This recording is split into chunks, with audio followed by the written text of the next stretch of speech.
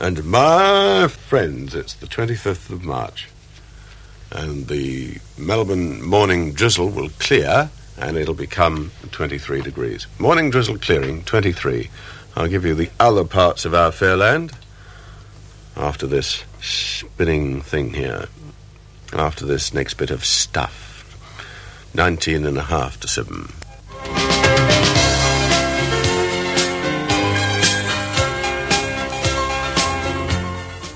Oh, it's 16.5 to 7. And that's Frankie Mills. And here's Eric Jupp. And he's pulling a few strings just to take us up to news time. Sydney's going to have sunny periods today with a top of 5 and 20, which is one more than tomato sauce. Adelaide fine 26, Brisbane fine 30, Darwin late storms 33, Alice Springs fine 38, and Canberra fine 28.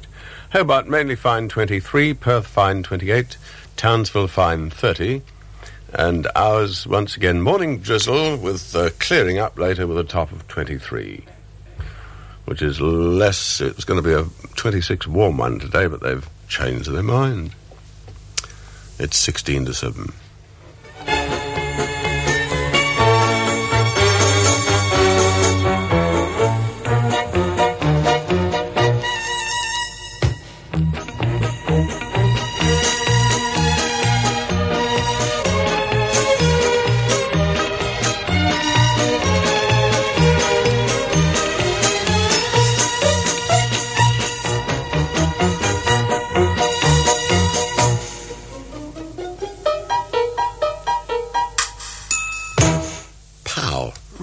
Knocker, mate.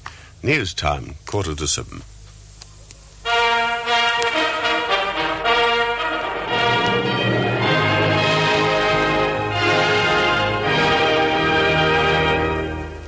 This is the national news from the ABC, read by David Capewell. Port Phillip and Western Port Bay is variable wind of 10 knots or less, with wind tending southeasterly of similar strength with afternoon sea breezes and slight sea. Melbourne, a cool and cloudy morning with drizzle periods, followed by a fine, mild to warm and mostly sunny afternoon with light winds and bayside sea breezes. We can expect a top temperature of 23 degrees. It's 7 o'clock.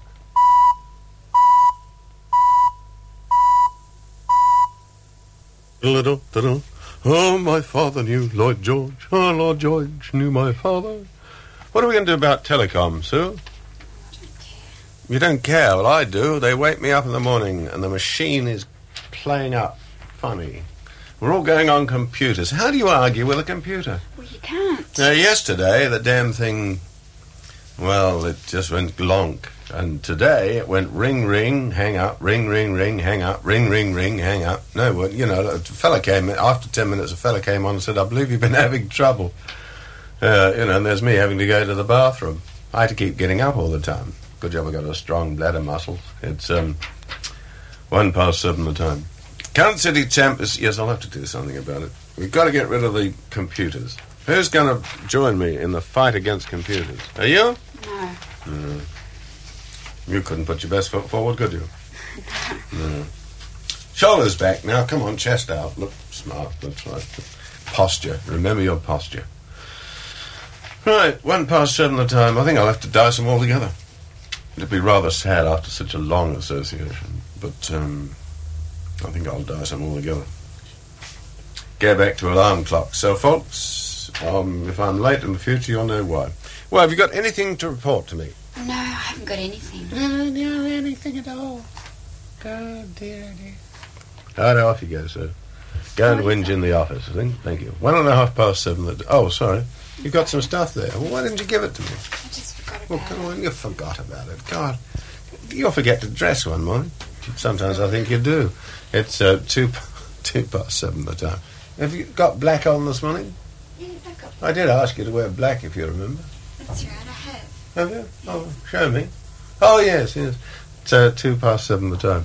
Yes, again, would ring up at 1,300 feet per second. Well, 1,100 feet. He what? Did it 100? What did he do? Hang on a Read the second. paragraph. Melbourne's fatherland, Commonwealth Bank, Cullen Street, travels at 1,300 feet per second. 1,100 feet per second is the 1,100 speed of feet per... Oh, I see. sound. So that's very fast from the speed of sound. What do you mean 1,100? Oh, 1,300 feet per second. Oh, I see. Yes, oh, well, that's a slight misprint, I would say. I thought that you were going to say 32 feet per second, which is the body falling in a vacuum, that sort of thing. Yes, slight misprint in today's age has been pointed out to me. Melbourne's fastest lift in the Commonwealth Bank, Collins Street, travels at 1,300 feet per second. 100 feet a second within the speed limit. Yes, I think there's been a bit of a blow-up there because the speed of sound, as you know, will work out slightly faster. I don't know how we got through that one. We didn't get it right, really, did we? A gentleman rang. Speak, love. Ah, I see. Somebody rang to tell us that. Very good of you, sir. Did he send a 50 guinea entrance fee? No, he didn't. Oh, didn't he know that everything used on the air, they have to pay 50 guineas for? No, well, never mind. Thank you, Rosemary, very much. And it's 27 minutes past 7. I've got Peter Couchman coming down in a few moments, who will give us a summary of the cricket match in his programme tonight.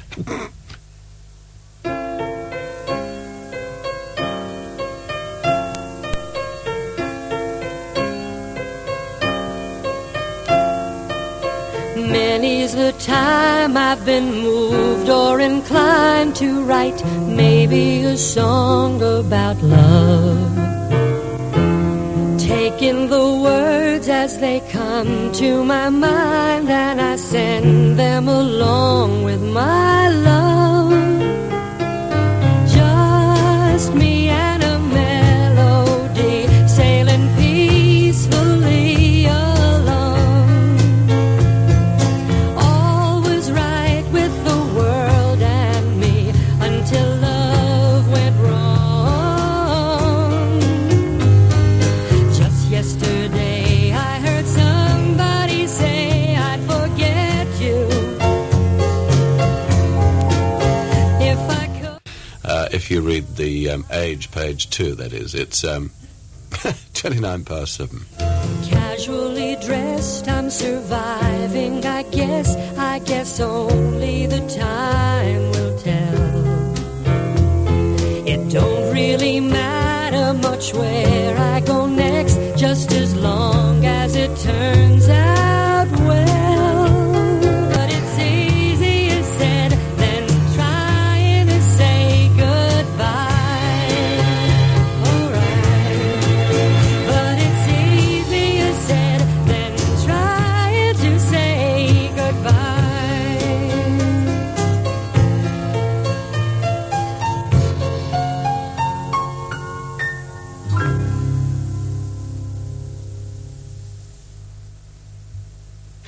It's 29 past 20.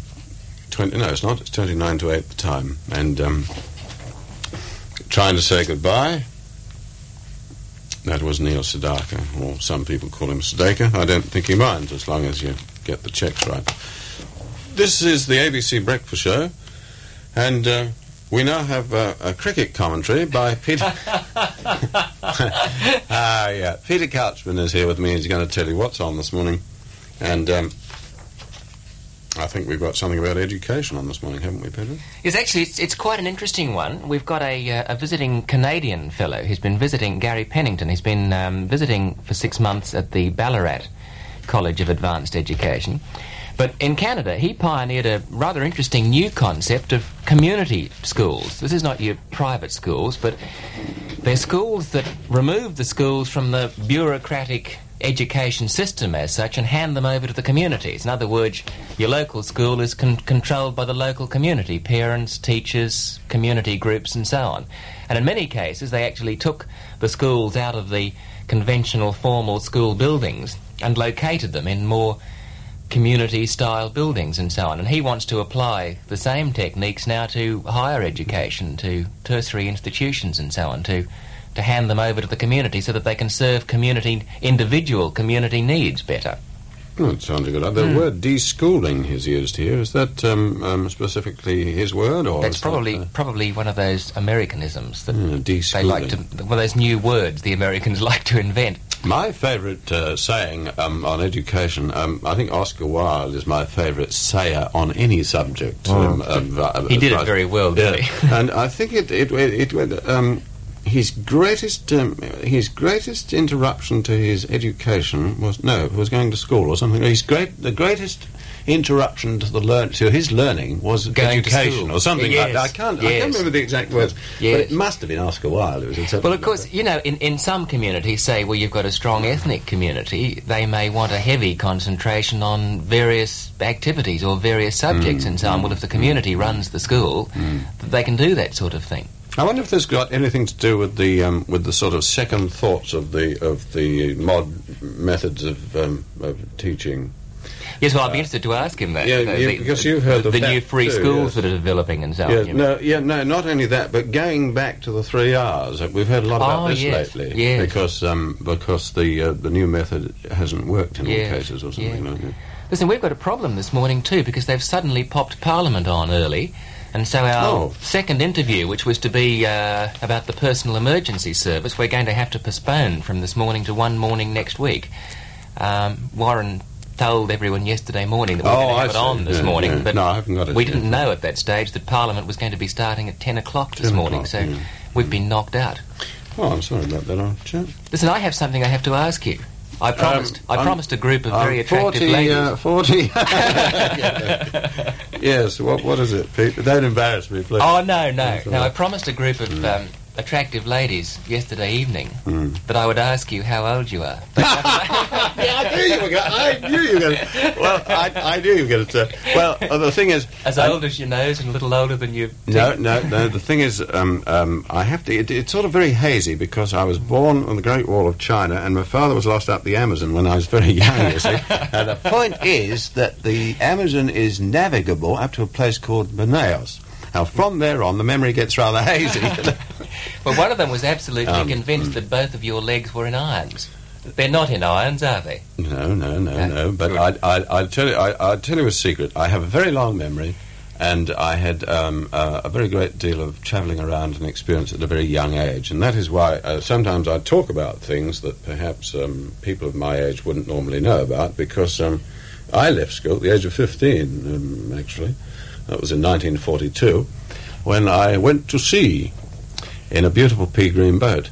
And, of course, it means that I had a great amount of experience from the age of 15 onwards. And I didn't go back to school again until I was about 21 or 22. See, and that's the way I did it. I left school at 15. I went to fight the war. And when I'd won the war, I went back to school again. Well, and that is why people say, oh, he couldn't possibly know about so-and-so, which, of course, I do know about, because I experienced things at 15 that normally people would have to wait until, 25. Well, they were astounded that you should have known about the Second World War. Oh, I was in the Second World War from 1942 right through. 1942, as a matter of fact, my first voyage to sea. I don't very often talk like this, and I wouldn't. You're such a friendly-looking fellow. But my first voyage to sea was the invasion of North Africa by the American First Army and Free French in 1942, and I was a deck boy on a troop carrier.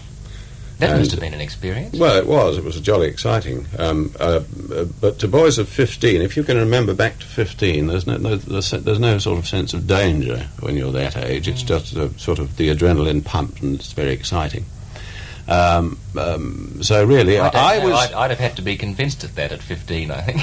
No, well, I didn't know where we were going. You see, you didn't know in those days when you stepped on a ship. I was articled to a ship, and I went to Liverpool. I went on the ship. She was in dry dock at the time. This is the latter end of 42. I didn't know where the thing was going. We went up to Gourock or Greenock or one of those places up in Scotland, picked up troops and just sailed. You didn't know where you were going until you were at sea. You see, when we learned we were going to North Africa, we assumed that it was some sort of an invasion, which it turned out to be.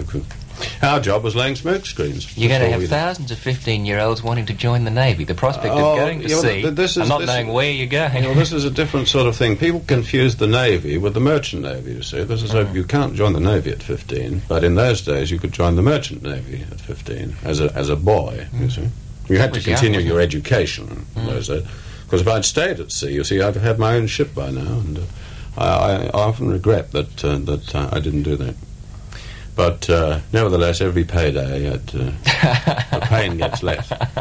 Well, thank you very much for the interview, Peter. And One of my ghastly secrets has been Well, revealed. they wanted to know, you see. Well, you see, that is one Well, I'll ask story. you. That is one story I have. Now, I have another one, which is even more Next attractive. week.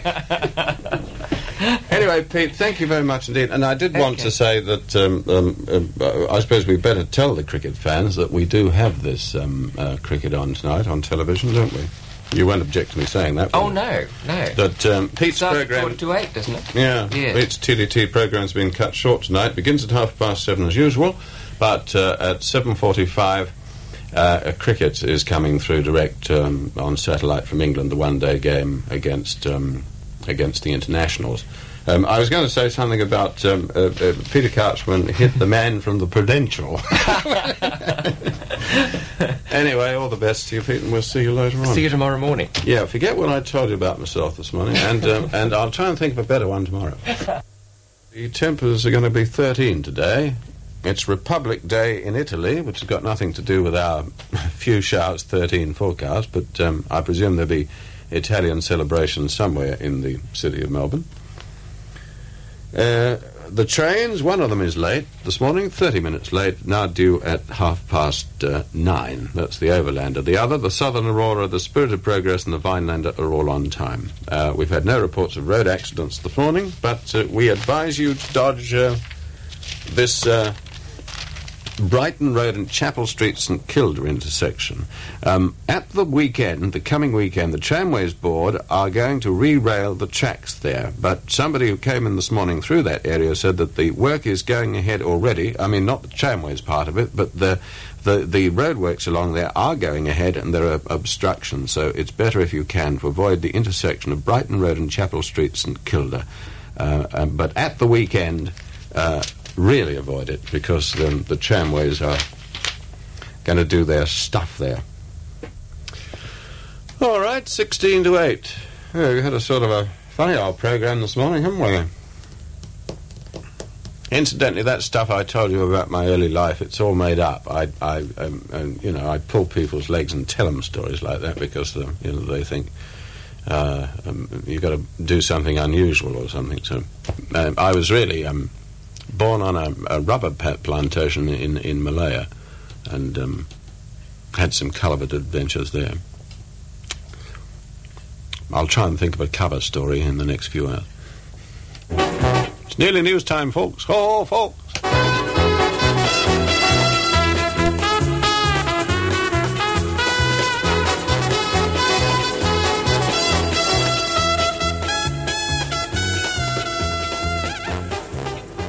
I've just been reminded of that banana boat, that I was born on a banana plantation in Jamaica. My father went broke because he threw away all the bent ones. Right, it's news time, 7:45.